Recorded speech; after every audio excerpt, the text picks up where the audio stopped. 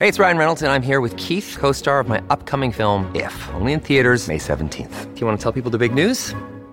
All right, I'll do it. Sign up now and you'll get unlimited for $15 a month and 6 months of Paramount Plus Essential Plan on us. MintMobile.com/switch. Upfront payment of $45 equivalent to $15 per month. Unlimited over 40 gigabytes per month. Face lower speeds. Videos at 480p. Active Mint customers by 531.24 get 6 months of Paramount Plus Essential Plan. Auto renews after 6 months. Offer ends May 31st, 2024. Separate Paramount Plus registration required. Terms and conditions apply if rated PG. Welcome to Mind Love, episode 162. Today's episode is all about body image resilience. While we were doing our PhDs, it became very clear to us that the real problem with women's body image is self-objectification. When you are self-objectifying, if you're living through the eyes of onlookers, that is no way to live. It is soul-sucking. It is life-sucking. And yet we were seeing that a lot of the body positive movement was actually continuing to center beauty and bodies as a woman's foremost value. It was still what we'd seen from old school media, from broadcast media and stupid magazines that only feature women looking one very particular way. But instead, it was just expanding the notions of who gets that objectification. Turn up your frequency with Mind Love. Bite-sized brain hacks for seekers, dreamers, and doers. It's time to give your mind a little love with your host, Melissa Monti.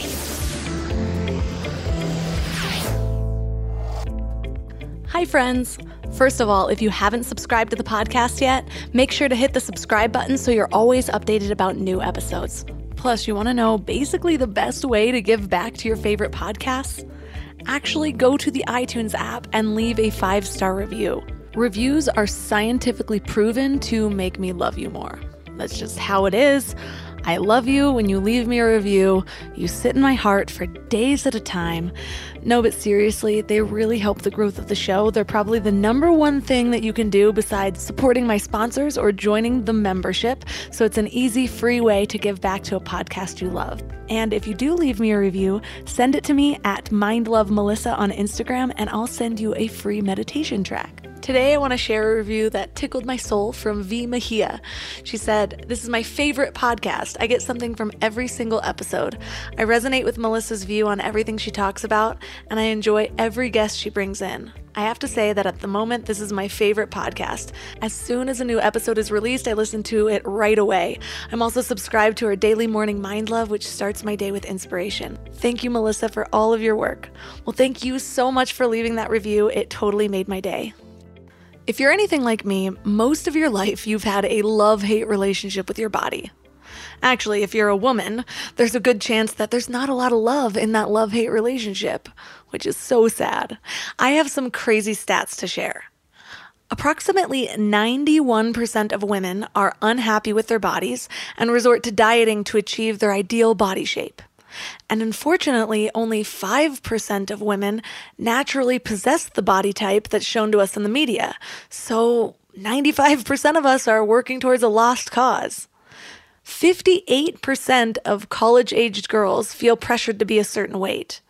I'm actually surprised that that's not higher, to be honest. More than a third of people who admit to normal dieting will merge into pathological dieting. And about a quarter of those will suffer from a partial or full-on eating disorder. There was also a large-scale glamour survey done, so yeah, not super scientific, but still telling. Well, their research found that, on average, women have 13 negative body thoughts daily, nearly one for every waking hour. And a disturbing number of women confess to having 35, 50, or even 100 hateful thoughts about their own shapes each day. Think about that. That's most of your day being consumed by how much you don't like the way you look. And here's one last tidbit. Studies show that the more reality television a young girl watches, the more likely she is to find appearance important. And I don't know about you, but I fully plan on watching The Bachelorette tomorrow, so this is a real problem. Well, first of all, it is not your fault if you resonate with some of the negatives of these studies. Most of us do. Our society has placed a ton of importance on looks, especially directed towards women. It actually takes conscious work to deprogram the messages we've been receiving basically our entire lives. And even if you do manage to shelter yourself or your kids from some of these messages, other people are already programmed to this way of thought, so it still makes its way toward us. My cousin and I were watching Home Alone 2 the other day, and we were like, wow, everyone in this family is very normal looking. Like, they look like real people, not supermodels. And she mentioned it's crazy because nowadays shows for young adults often show like a 13-year-old with caked on glamour makeup, the perfect figure, dressed to the nines. So we were feeling grateful that at least we grew up in an era where some people on TV were still quite a bit normal. Think about it. Full House, Family Matters, Home Improvement. Well, except for JTT, because I definitely had his poster on my wall. Well, anyways, our obsessions, or I should say our disappointment with our bodies, isn't healthy. It creates a disordered relationship with food or with exercise. But most dangerous, it creates a disordered relationship with ourselves. Looking back, I had completely cut off my relationship with my body. Like my mind and my body were two completely separate entities. To me, my body was something that needed to submit, and if it didn't, I'd deprive it or I'd force it into submission. I used to wrap my stomach with plastic wrap and go on these long runs, like I somehow expected to melt myself skinny, which is crazy and also really bad for the environment because that is a lot of plastic. But here's the thing. When we don't really value our bodies, there are often more repercussions than just our relationships with diet and exercise. I didn't know how to feel good in my body. I was also kind of promiscuous, and the reasons sort of oscillated between not valuing or respecting my body while somehow simultaneously believing that all of my value came from my body. It was like a really screwed up paradox that just left me confused and misguided. Ironically, I probably have the healthiest relationship with my body right now that I'm 7 months pregnant, bigger than I've ever been, which is something I really didn't expect. I was actually kind of afraid of it coming in. But it makes sense because right now I'm seeing and feeling firsthand the miracle that my body really is. I have placed a different kind of value. It's doing something different than I ever expected it to do before.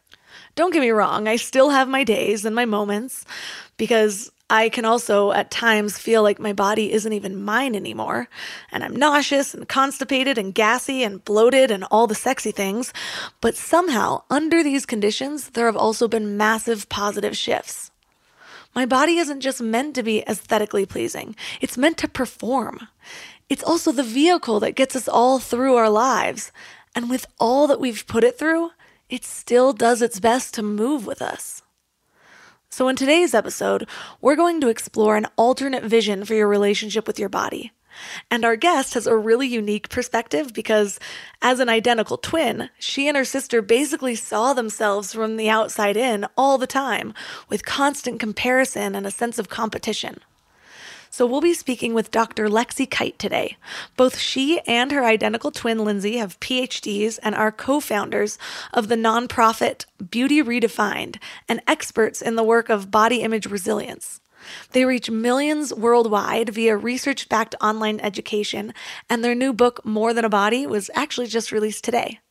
So 3 key things we will learn are the difference between body image resilience and body positivity, how self-objectification destroys our identities and what to do about it, and how to create a healthy relationship with your body, including powerful mantras and being more media savvy.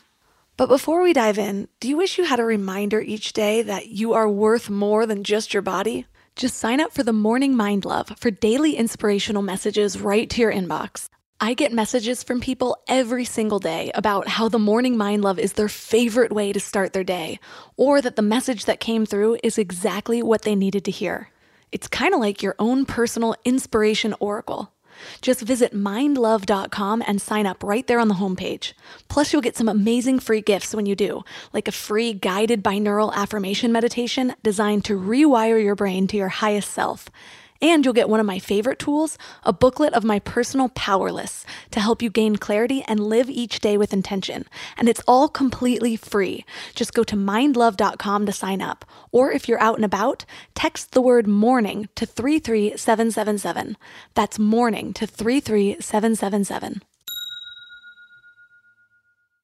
And now let's welcome Lexi Kite to the show. Hi, thank you for having me.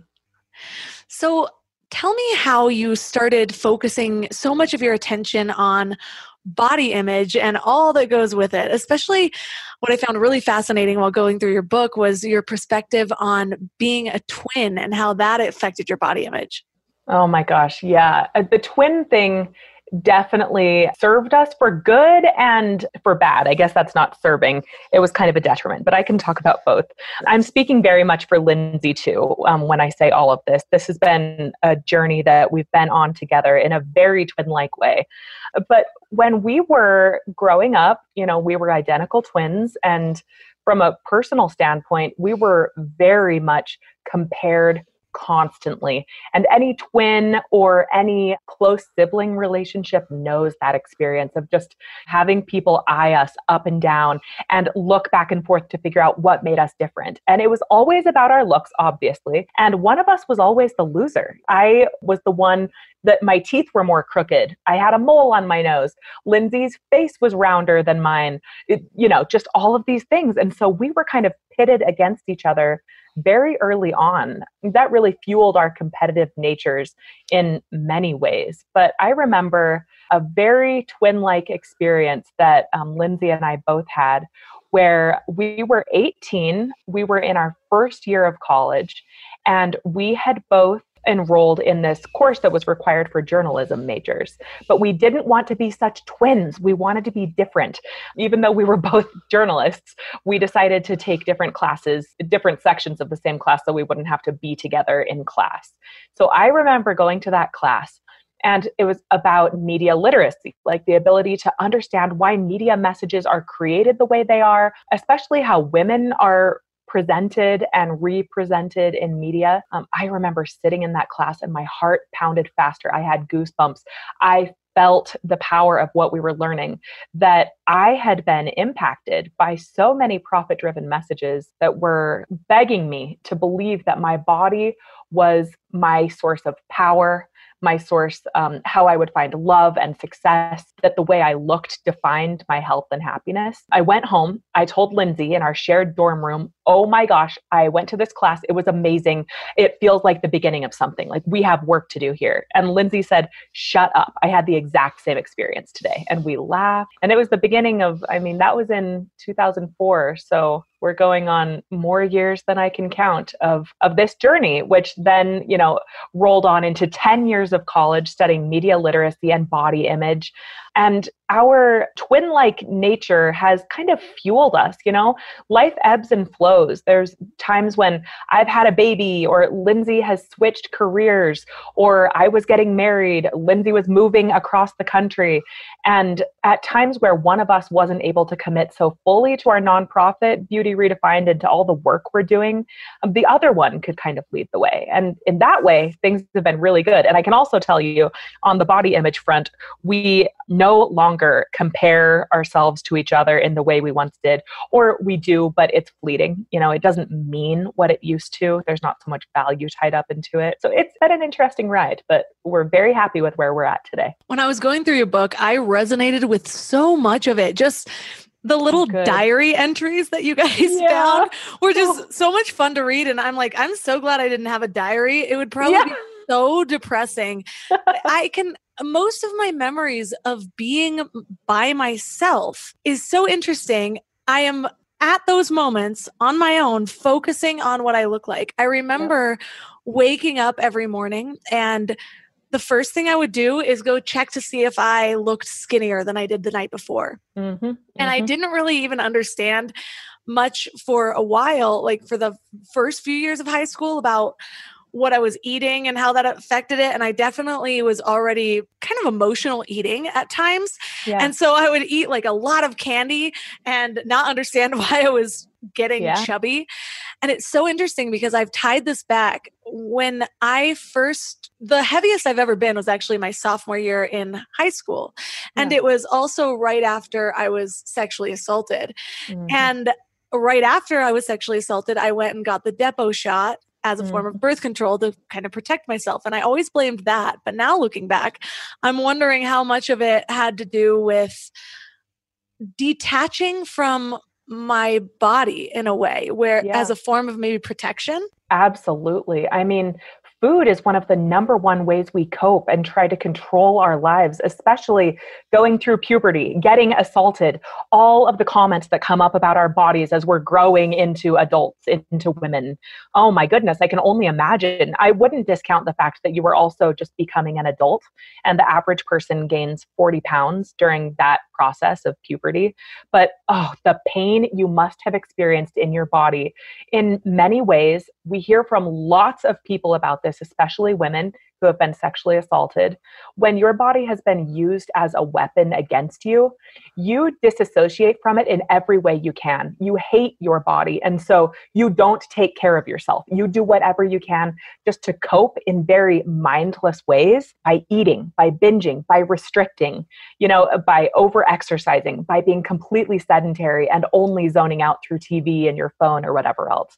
So yeah, I'm sure that had a large part to do with you trying to cope with a terrible thing that happened to you.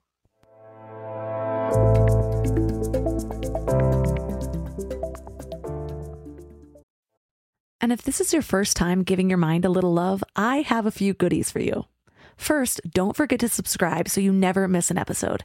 And second, sign up for the Morning Mind Love. Think of it like a weekday oracle from your highest self to help you start each day with a positive focus. Plus, you'll get 2 gifts absolutely free: a 30-minute binaural meditation and 30 days of journaling prompts to help you remember who you truly are. So join over 9,000 people and go to mindlove.com to sign up, or text the word morning to 33777. We're all here just trying to live our best lives, right? And while you're here listening to a podcast, you might feel like you're on the right track, but then you visit family, or you have a work deadline, or something unexpected comes up and you're all stressed out and it feels like all the work is out the window. That's why it's so important to consciously curate what you can control, like who you surround yourself with, what you watch, what you listen to. So I'm going to add another podcast to your toolbox, The Dr. John Deloney Show. He has a PhD in counseling and has been sitting with hurting people for 20 years. He shares practical advice for everything from how to connect with people, how to face depression, overcome anxiety, and learn just what it means to be well. But what's really cool about his show is you can even leave a voicemail or send an email, and he'll address your topic or question about mental or emotional help on the show. So no matter what you're going through, the Dr. John Deloney Show is here for you. Listen to the Dr. John Deloney Show wherever you get your podcasts, or follow the link on the website.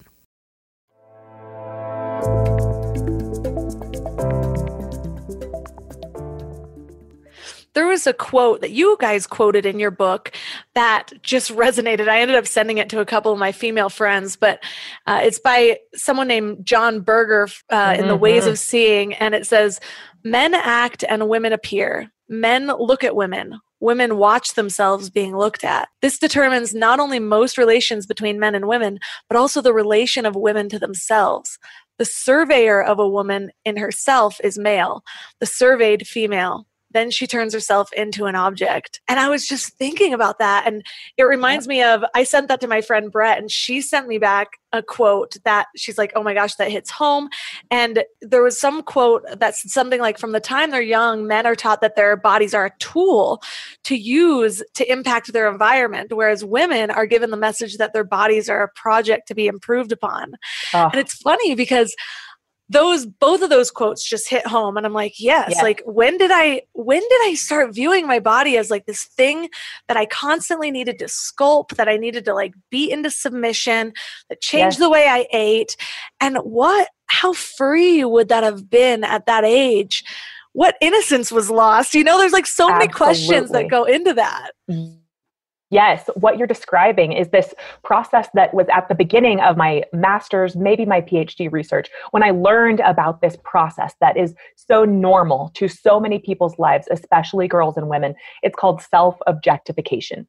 We live in a world that objectifies us from the outside. It happens in a million different ways, through media, through culture. It happens when you are watching a TV show and the camera tilts up and down the woman's body and zooms in on her parts, when the dialogue revolves around what she looks like. It happens in magazines where GQ's Man of the Year is in a full suit and tie and GQ's Woman of the Year is nude. It happens when you go home for Thanksgiving and your mom doesn't say anything about your partner's body or your brother's body, but your mom or your aunt talks about your body. Oh, you look like you've lost a little bit of weight. I'm so jealous. Tell me how. And on and on. When we live in a world that from the time we are just little defines us by our bodies and tells us that our bodies are who we are, of course we're going to internalize that. We internalize it through this concept of self-objectification, which means that you are living and you are picturing yourself living. Your identity is literally doubled. This happens to most girls and women throughout the course of their lives. To some of us, this is such a regular occurrence that when I explain it, you will nod your head because this is your life every day. If I can give you an example of self-objectification for a typical person looks like this. Let's say you are walking down the street on just a typical day. Instead of thinking about the weather, instead of thinking about what you need to do that day, instead of, thinking about who you need to call or whatever, you have this mental task list in your head that says, oh, I bet those people behind me are looking at my butt and I need to keep my pants pulled up above my muffin top. I need to keep this outfit adjusted how it was when I left the house and I liked it today. Oh, I wish I would have washed my hair. I bet my hair is so greasy. I bet that cashier was looking at how disgusting my hair is, and on and on and on. You have this task list that tells you to constantly be monitoring your body because we have been told that as we monitor our bodies, as we see every part of us as a project in need of fixing, that's how we'll gain love, respect, success, help. Now, those are lies. They'll send us down a pathway where we will forever be chasing after mirages. But in a world that tells us where our value comes from and gives us this lie constantly, it's no wonder most all of us are self-objectifying our days away. You know what I realized recently too?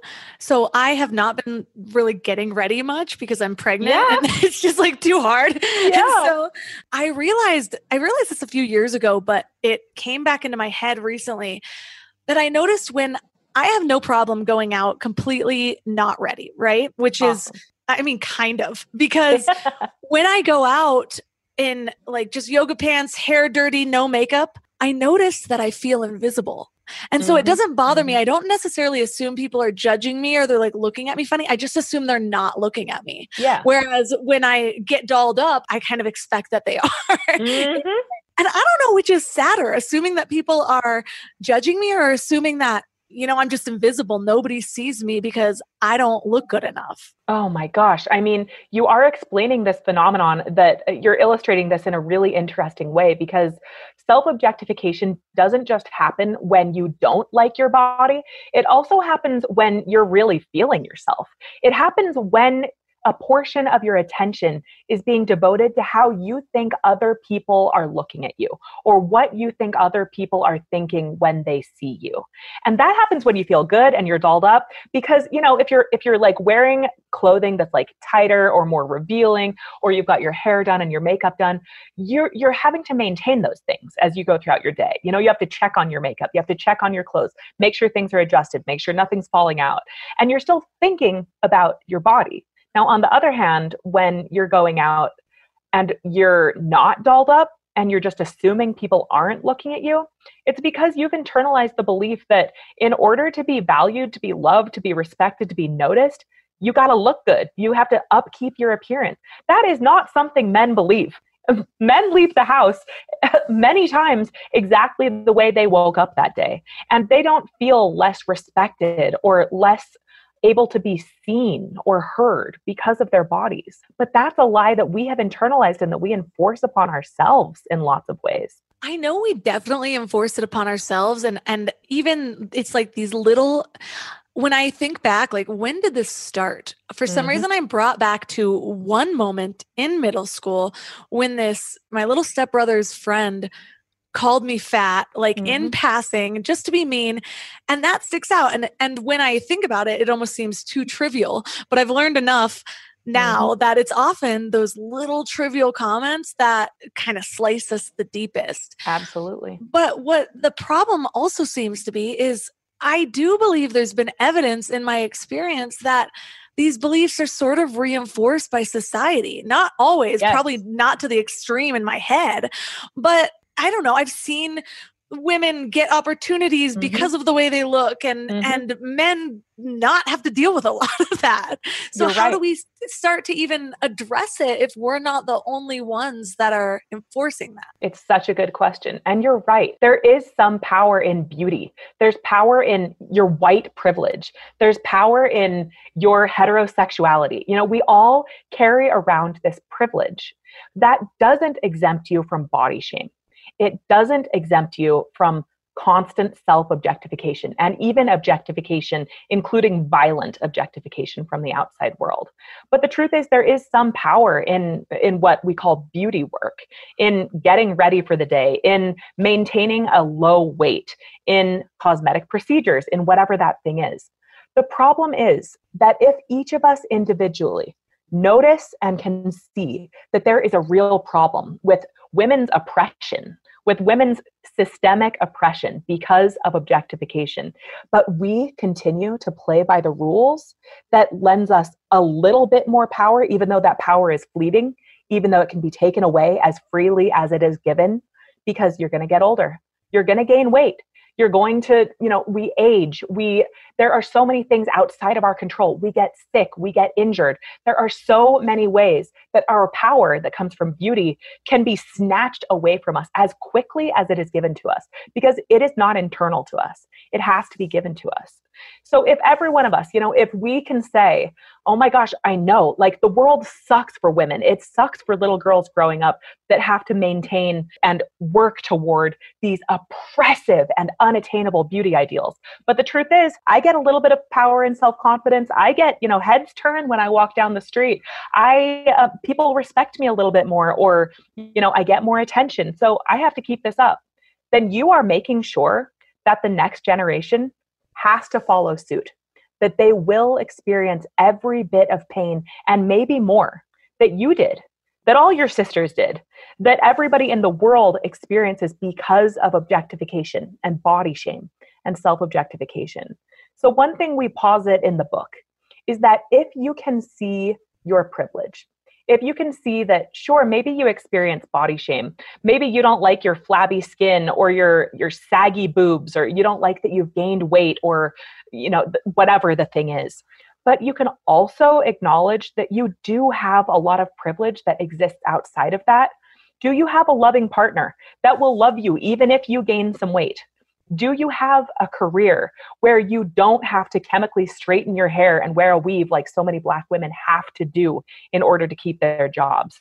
Can you fit comfortably in clothing sold at most stores? Can you walk into a store and get clothing? If so, you have some serious privilege, and you can use that privilege to push back on the oppression all girls and women are facing. I do that in my own life. I'm heavier than I've ever been, and I'm happier than I've ever been. In my life, if you would have told me 10 years ago, if you would have told me my weight and that alone, I would have thought, oh my gosh, I bet I'm miserable. Like, oh, that sucks so bad. I hope I'm working on, losing weight or whatever the thing is. But if you would have told me 10 years ago, you weigh this much, you have the most loving and supportive, wonderful partner in the whole world. You have 2 babies that you would die for. They are so incredible. You have a career that is going places. You are helping to change the world one woman at a time. I would say, okay, maybe I can do this. And I'm doing this all in a body that is bigger than the whole world has told me I could have and be happy. And I am very happy. And so I'm going to continue to push back on this culture of objectification. I do it in little and big ways. I do it by not talking about people's bodies at all, for good or bad. I do it by getting off the yo-yo diet train I was on my entire life. I've stopped dieting, even though every day it creeps back in for just a minute when I'm thinking about what to eat. When I glance in the mirror and I see that I've gained weight or whatever the thing is, but I push back on it. And that gives me a new form of power, a power that allows me to help people know they are more than their body. They are more than their parts, that they can find happiness and power and value outside of just constantly chasing the mirage of unattainable beauty ideals. I know that's true for me. I know that's true for all of us, especially those of us who have the privilege to be able to push back and not experience the devastating consequences of somebody who would lose their job or lose their housing or, whatever the thing might be. Right. And it is so unattainable, even when it is attainable, because one thing that I experienced is that, I suffered from bulimia for about a decade. Yeah. I also was on medication that inhibited my appetite. So I was on Adderall for years. And it got to a point where I remember thinking, well, I can't stop either of these things because I'll lose my body. And that was for some reason what I was valuing the most. Yeah. And it's so interesting because I ended up healing from both of those things individually. And I went to visit my mom and I remember feeling so good about my body. There was for some reason, I actually was at my weight that I had always wanted to be, and I wasn't doing these things anymore, which was a very freeing thing for me, I thought at the time. Yeah. And then I don't know what happened. It was like a fluke. That is not supposed to be my set weight. It was probably all the healing, the detoxing, whatever was happening. But my mom said to me, she's just like, you look too skinny. And there was something about that that just set me off into a spiral. And I immediately started to gain weight. I immediately started to have the thoughts before, which it's like, if you would have told me that years before, I would have been like, yeah, I look too skinny. And, but there's just something about commenting on my body at all. It doesn't really ever feel good, because even if you're like, oh, you look amazing, I'm like, well, what did you think of me before? Exactly. Yes. Oh my gosh. Yeah. You're nailing it.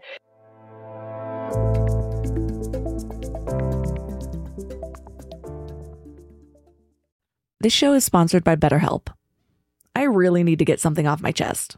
Being a mom of a 3-year-old boy is really freaking hard, and sometimes it has me questioning my sanity. But then he'll grab my face and call me his sweet little mama. Yes, that's a real thing he says, and it will all melt away until I break his banana. I thought I was done with emotionally abusive relationships, but nope. We all carry around stressors, big and small, and when we keep them all bottled up, it can start to affect us negatively. Therapy is a safe space to get things off your chest and to figure out how to work through whatever's weighing you down. For me, just talking things through is hugely helpful, but it's so hard finding friends and family that are unbiased or non-judgmental. And therapy isn't just about dealing with major trauma, It's about learning healthy coping mechanisms, setting boundaries, becoming the best version of yourself. And BetterHelp makes it super convenient too. Everything's done online so you can fit therapy sessions around your schedule. Get it off your chest with BetterHelp. Visit betterhelp.com/mindlove today and get 10% off your first month. That's BetterHelp, HELP.com/mindlove. I'm constantly sharing with my clients to stop searching in life and instead start aligning. It's true with purpose, with relationships, with higher versions of yourself, and it's also true for hiring. The best way to search is actually just to match with Indeed. Indeed is your one-stop hiring platform with millions of job seekers visiting every month, and their powerful matching engine helps you find quality candidates fast. Plus, Indeed lets you schedule interviews, screen applicants, and message candidates all in one place. But Indeed isn't just about speed. They also deliver quality. According to a recent Indeed survey, 93% of employers agree Indeed delivers the highest quality matches compared to other job sites. I love Indeed because it makes hiring so much easier. I'm all about alignment in all areas of my life, and that includes people I hire to work in my business. So I need a hiring partner that makes it simple to find candidates with the right skills. And that's Indeed. And what's really cool is Indeed's matching engine gets smarter the more you use it, learning from your preferences and over 140 million qualifications. Plus, I love that I can do all my hiring in one place. It's just one less thing to keep track of between all of the other things. So join over 3.5 million businesses worldwide who rely on Indeed to find great talent fast. And listeners of this show will get a $75 sponsored job credit to get your jobs more visibility at Indeed.com/mindlove. Just go to Indeed.com/mindlove right now and support our show by saying you heard about Indeed on this podcast. Indeed.com/mindlove. Terms and conditions apply.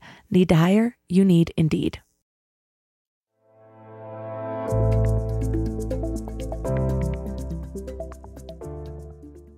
This is something that we've been talking about, like especially on social media, on Instagram for years, that it used to piss people off when we would talk about the fact that it is dangerous and harmful to people to comment on their weight, even when you think you're giving them a compliment.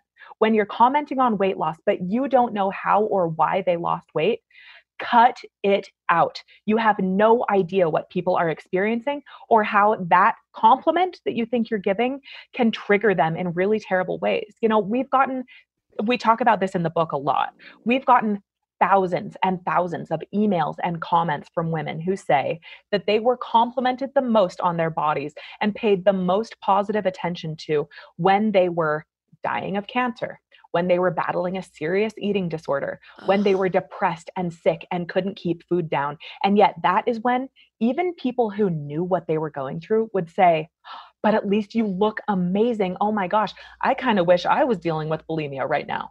Those things are terrible, but they show us that in this world, we value the appearance of women more than women themselves. And that is a dehumanizing, dangerous, objectifying world none of us deserve to live in. Right. And so then it brings the question, because when I look back on the times that I thought I was doing the best before I had really started to heal my mind about all of it, it was when I was somehow engaging in something or my body was doing something that wasn't sustainable. Yep. And so I had what I thought was a positive body image because my body finally fit what I was trying to get it to do, which again wasn't sustainable. So what is a positive body image? So it's a great question because this is one that a lot of people get wrong, including well-meaning people, including, you know, body positive activists that have 1 million followers. A lot of people think that feeling good about your body, having positive body image, they think that means you love how you look, that you feel confident, that you feel like you can just go out there and live your life and not worry about how you look, and that is positive body image. But that's not positive body image. That's purely feeling good about the outside of your body. Positive body image isn't loving how you look. It's believing and knowing that you are more than how you look. For so many of us, the ways we have been taught to feel better about ourselves, the viral videos, the most amazing speakers say something along the lines of, oh girl, oh, you are so beautiful just the way you are. If you had any idea how beautiful you were, flaws and all, you would have the confidence to change the world. You need to work on believing your beauty. And we're here to tell you, sure, we want you to feel beautiful, of course, but we want you to know you are more than beautiful. That if you believe you can attain positive body image just by fitting certain ideals or just by getting engagement on your Instagram or just by getting more likes and follows or compliments or attention from, you know, people you're interested in, that's not positive body image. That is so fleeting. It's unattainable. Positive body image is believing that you are more. It's having a relationship with your body, not just in the way it appears, but in how you experience your body, in what you can do, in how you feel, in who you are beyond how you look to other people. Because you're more than a body. That's such a good explanation of it, because I have seen there's the critics of the body positive movement out there. Yeah. And some people who are saying like, well, now we're showcasing body images or body sizes that aren't healthy. We're glorifying something that's not healthy. Yeah. And I've never really known, like, I can see both sides of it. But at the same time, I'm like, I don't feel the need to ever say anything like that out loud. Yeah, of course. Oh my gosh. Yeah, we write in the book about this kind of saga. While we were doing our PhDs, it became very clear to us that the real problem with women's body image is self-objectification. when you are self-objectifying, if you're living through the eyes of onlookers, that is no way to live. It is soul-sucking. It is life-sucking. And yet we were seeing that a lot of the body positive movement was actually continuing to center beauty and bodies as a woman's foremost value. And that, that was just recentering objectification, but just expanding the boundaries of who, deserves to be objectified in some ways. Yeah. It was still what we'd seen from old school media, from broadcast media and stupid magazines that only feature women looking one very particular way. But instead, it was just expanding the notions of who gets that objectification.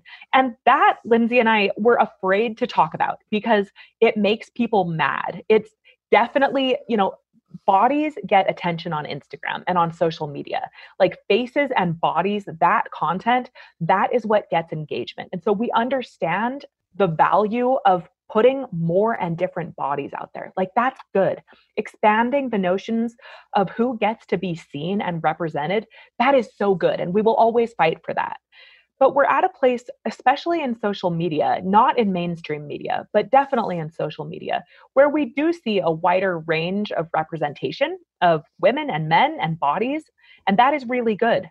But if we stop there, if we stop at just seeing more women in their underwear that deserve to be there, that get to be there, that are getting tons of engagement and tons of, that are helping other people broaden their realities and their expectations for women, that's good. But when we're still just there at bodies, bodies, bodies, beauty, beauty, beauty, and just expanding the definition of who gets to be beautiful, we're not really getting anywhere because men don't have to earn their confidence by showing pics in Speedos. They don't have to earn their confidence by finally bearing it all on the beach. They just get to be for the most part. And we believe that real progress will be shown in social media and beyond when women can live and inhabit a variety of different bodies and not owe anyone their help, not have to talk about their health, because we don't ask that of men in bigger bodies. We don't say, oh gosh, well, I hope he's healthy while he's out there being a stand-up comedian, or I hope he's healthy while he's out there being the star of that TV sitcom. But we ask that of women. So we believe that progress will really be made when women can just show up and just be without having to point out or apologize for their bodies or their flaws. When they can just be. Oh, won't that be an amazing thing? Like that is really the epitome of being more than a body. Right. And I've noticed that women always like to have an answer to that question too. So the amount of times it's like, well, what's your secret? And J-Lo's like, I drink water. And then somebody else is like, I swear by this smoothie. And so then all these women are chasing like this one miracle thing, like these diet teas and all this stuff, because somebody needed to have an answer to the question when totally. Really it's like, well, I mean, in order to keep this shape, I do absolutely all of the things. And sometimes it's miserable, Oh my gosh. Yeah. Like it's so sad that we get to see so few women represented positively in media that fit any other size or shape or color than the very white, very young, very thin, but with curves in all the right places ideals. Like we already get to see so few women represented positively that fit any other sort of body shape or size or ethnicity or on and on. When we do, of course, then they become like these body positive, like icons, all of a sudden, even if they're not there because they, are into body positivity or because they're trying to like be a model of fat acceptance, they just are living in their bodies, then we put them on this pedestal, and then for every other woman, every woman that already fits these ideals, we don't get to hear them talk honestly about what it takes for them to get there. That their entire career and life is centered upon their body and their beauty. And it takes a whole village to get there.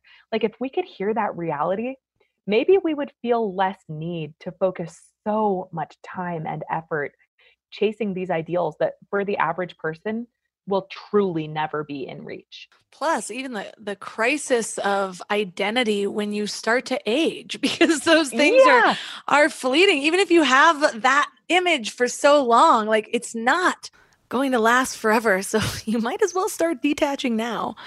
But I wanted to touch on The three paths Yeah. that you found that most women take in response to their body image. They either sink into shame, they try to fix their bodies, or they hide their bodies. Can you elaborate on those for a minute? Yeah, the third one, like the worst one, is sinking deeper into shame. It's through like coping mechanisms like alcohol, drugs, even prescription drugs, disordered eating, all the ways we cope in ways that do not serve us at all, but that like let us be numb for a minute. So it feels like we're doing okay, but in the end we feel even worse off than before. And then that second reaction that so many of us come up against when we face like a body image struggle is wanting to hide or fix. It's you cling to your comfort zone even though it's deeply uncomfortable. It's all you know. So you do whatever you can to hide your body, like not even just literally by covering up your body more, but really by sitting out, like by hiding yourself, by not even going to the grocery store if you don't feel like you're done up for the day, by not going to the gym because you feel too fat or you don't have the right workout clothes, by not going up for that promotion or leadership position or starting that new, side gig because you want to start it when you look better, like those are things that research tells us and real life experience makes very clear that we do. Like women hold themselves back from every opportunity in the world because we fear what other people will think when they look at us. Like we literally police ourselves against our worst fears of what we think someone else might think when they look at us. Like we live in our heads in this very anxiety-inducing, shame-driven way. And it's never going to serve us. Oh my gosh. The hiding your body really resonated for me. I mean, they all did. Sinking into shame. I, first of all, drank too much. I became bulimic. I did all the party drugs. I did try to fix my body. I got a boob job at one point, which I wish I never got. I was yo-yo dieting, whatever. But some reason, I don't know why the hiding your body kind of hit an emotional chord because I realized a few years back that on the days that I feel like I don't have body positivity or like I'm not proud of that I'm like a pound more than I want to be or something like that. Yeah. I noticed that throughout my whole life, I would contract my abdomen in. It was almost like I would slouch. Oh, yeah. Whereas otherwise it's like, you can walk out standing tall, but that also pushes out your belly. And I noticed this one day at a party with friends when I was like, I'm not moving around as much. And it's so counterproductive because it's like, I'm like wanting to, the best thing to do if you're feeling bad about your body is to like reconnect with it, to move. And when you shut it off like that, I just remember feeling like, wow, I really have shut down my body because at that point I had been on the healing journey. I just wasn't there yet. And so I was noticing things or being more aware of things that I wasn't able to see from that perspective before. And so I was just like sitting there thinking, oh my gosh, like this is one of those moments that you're retreating inward. You're not moving. You don't even feel your body. You're completely in your head. Like you're turning it off. And it was such a major turning point for me though, having that awareness into like what I'm going to do next time. And when I'm feeling ashamed of my body, like I'm going to go use it. I'm going to remember why I love it. I'm going to do some yoga or dance around. Oh, I love that. Yes. You're articulating this thing that is a main portion of our book, which is how do we help people get out of the prison of self-objectification, the prison that just asks us to adorn ourselves and stay looking inward instead of looking outward. Because you're right. When we're stuck inside ourselves, when we're stuck in our own heads, in our own worst fears of what other people might be thinking when they see us, we can't connect with anybody, not ourselves, our higher selves, not with anybody else in our lives. And so the key here is what you experienced. It's to be able to call that out, to name it when you're experiencing it.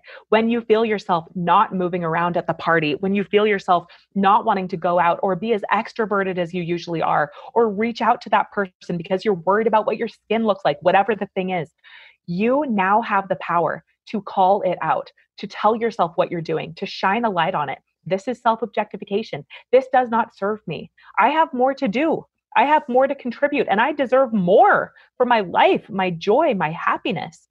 And at that point, you can choose a new path. And in our book, body image resilience is that path. It's being able to rise in the face of your pain, not just in spite of all the crap that you've dealt with in your life, not just in spite of illness, pain, the comments people have made about your bodies, the gossiping or bullying or eating disorder, whatever it is, but because of that stuff. Like, we can turn that awful stuff we have experienced, that we will inevitably continue to experience, on its head and make it work for us instead of against us. Like, if I can get personal for a minute, that's why Lindsay and I do what we do.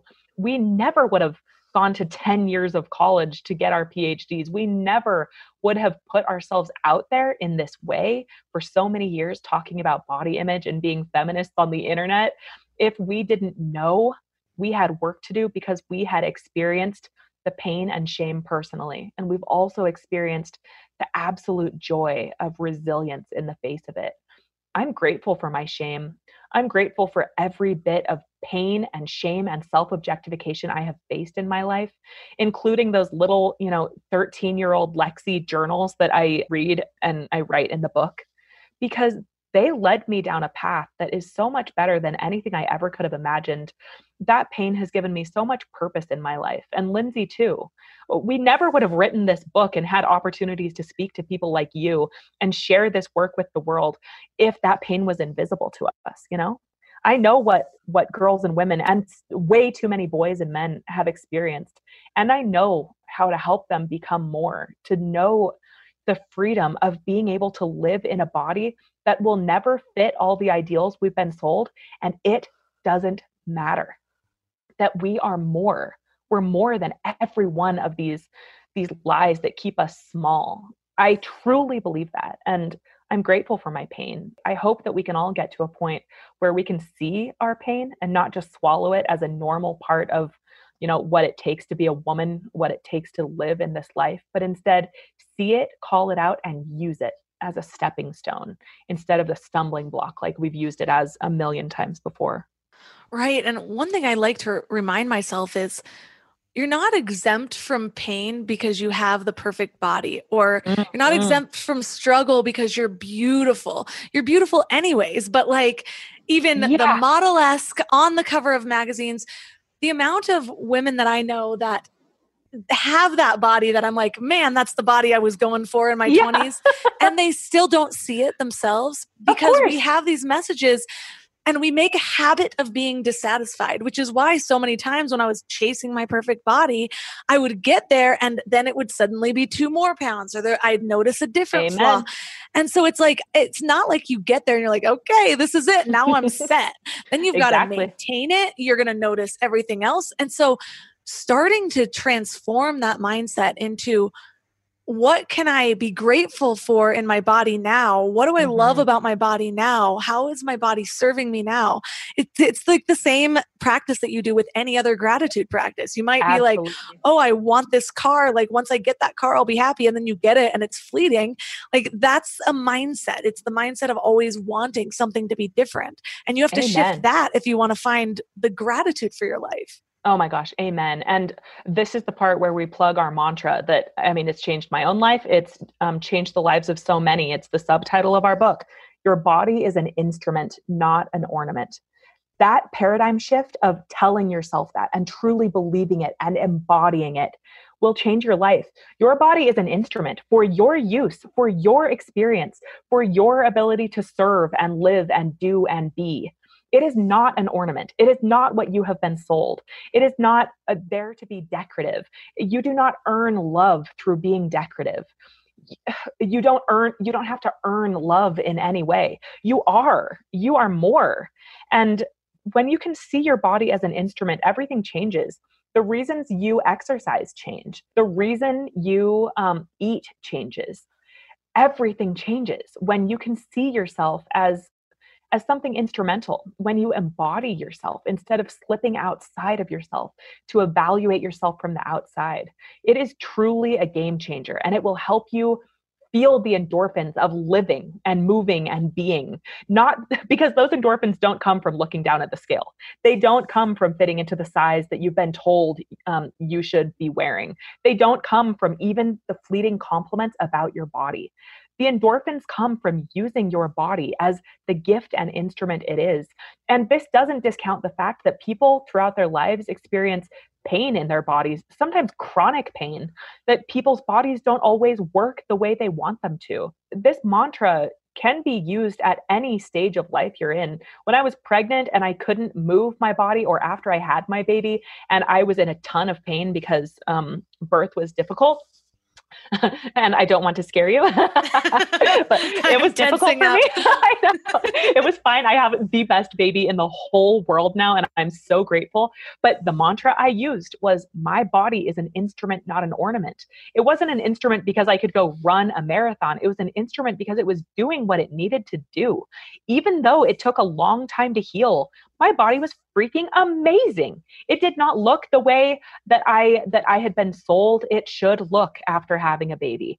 But holy crap, my body is an instrument, and yours is too. Your body is your voice. It is your lungs breathing. It is your hands. It is your ability to communicate, to sing, to create art. Your body is an instrument in every single way you can imagine. Every way that allows you to experience this world and reach out to others and help other people, live and see themselves as more. Your body is an instrument for those reasons. So what if a woman is having an exceptionally hard time, maybe has dealt with an eating disorder or just really negative body image for a lot of her life? Do you have any practices to kind of get out of a mind funk? I love that mantra, but what if she needs a little something more to actually connect with her body? Good question. I mean, we would argue that most women have probably experienced disordered eating in their lives. Maybe not, they can't be clinically diagnosed as having an eating disorder, but most women have experienced disordered eating.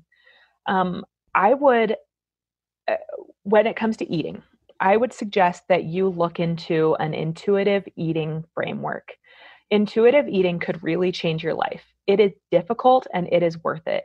When you grow up controlling your food intake through restriction and the inevitable binging that comes with it, you have a very disordered relationship with food and your body, and your life sucks because of it. It is not fun to go out with friends, to eat at the holidays, to live day to day when you are so fixated on your body, how many calories you're consuming, counting your macros, whatever the thing is.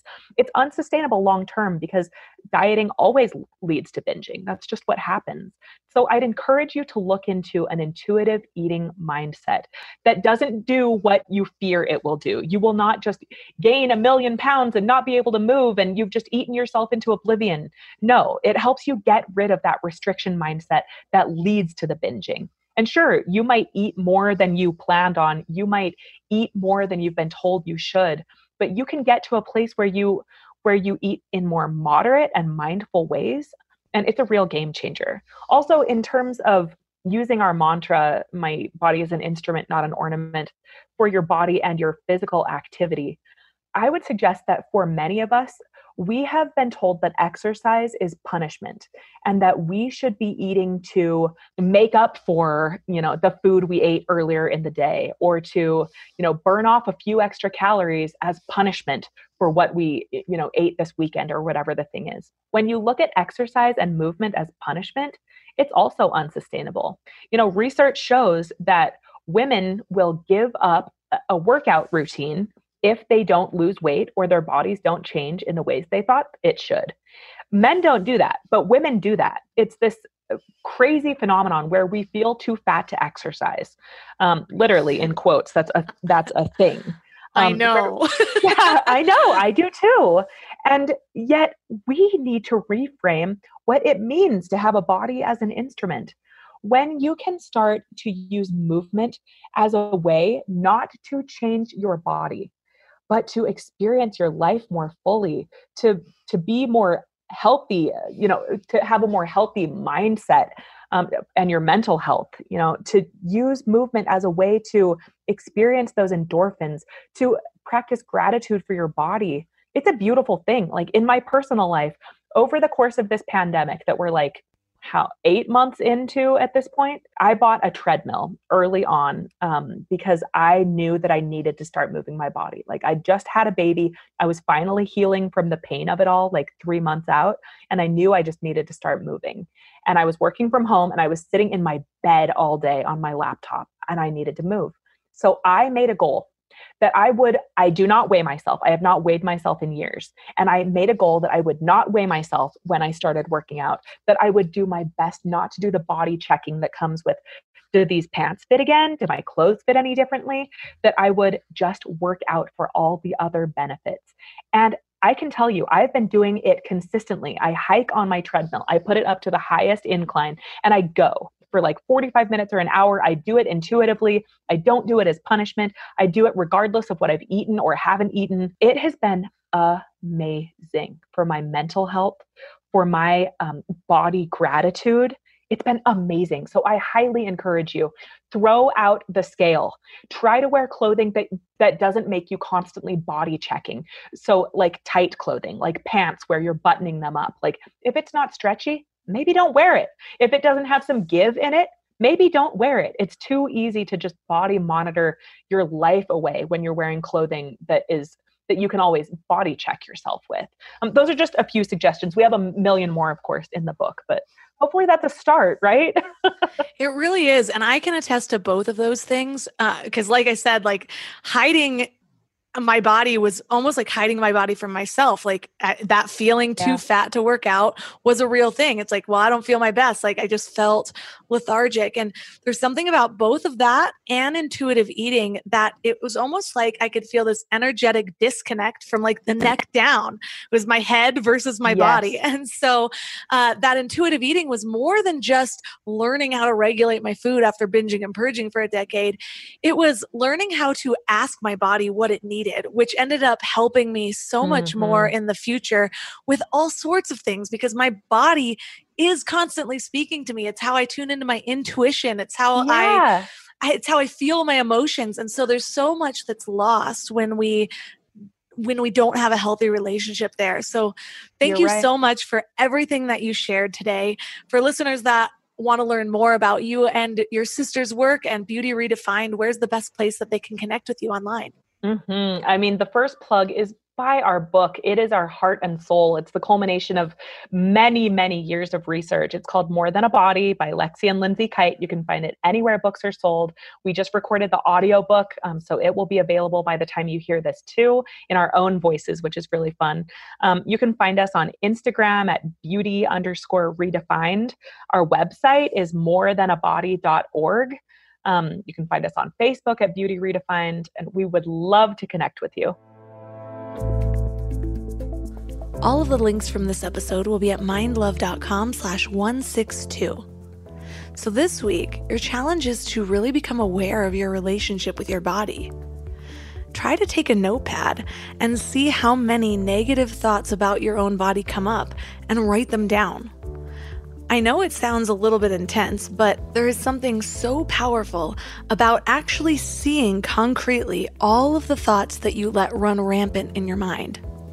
As just a thought, we sometimes think that it's not that big of a deal. It was a fleeting moment and I changed my mind pretty quickly, or I rerouted pretty quickly. But it was still there. And these words have meaning, and they have feeling, and they vibrate through your entire body. And so when you see how many times those fleeting thoughts went through your mind, you might start to realize the power that it has over your subconscious. How you feel about yourself, how you put yourself out there, what you're willing to do in your body. Remember, everything's connected. So the more that we can shed light on our own shadows, the more awareness, the more intention we're able to bring to every area of our lives. So if this episode was helpful, please consider sharing it. You can take a screenshot and tag MindLoveMelissa on Instagram. Or if you know of someone in particular that could use this type of message, which I think we all do, just tap the share button and send it right to them. If you love Mind Love and haven't yet left a review, please consider leaving a 5-star review on Apple Podcasts. It's the most helpful platform because that's where a lot of the rankings occur. So if you rank well on Apple Podcasts, you tend to do well on all the other podcast platforms. If you've already left a review, just know that I love you more than everybody else.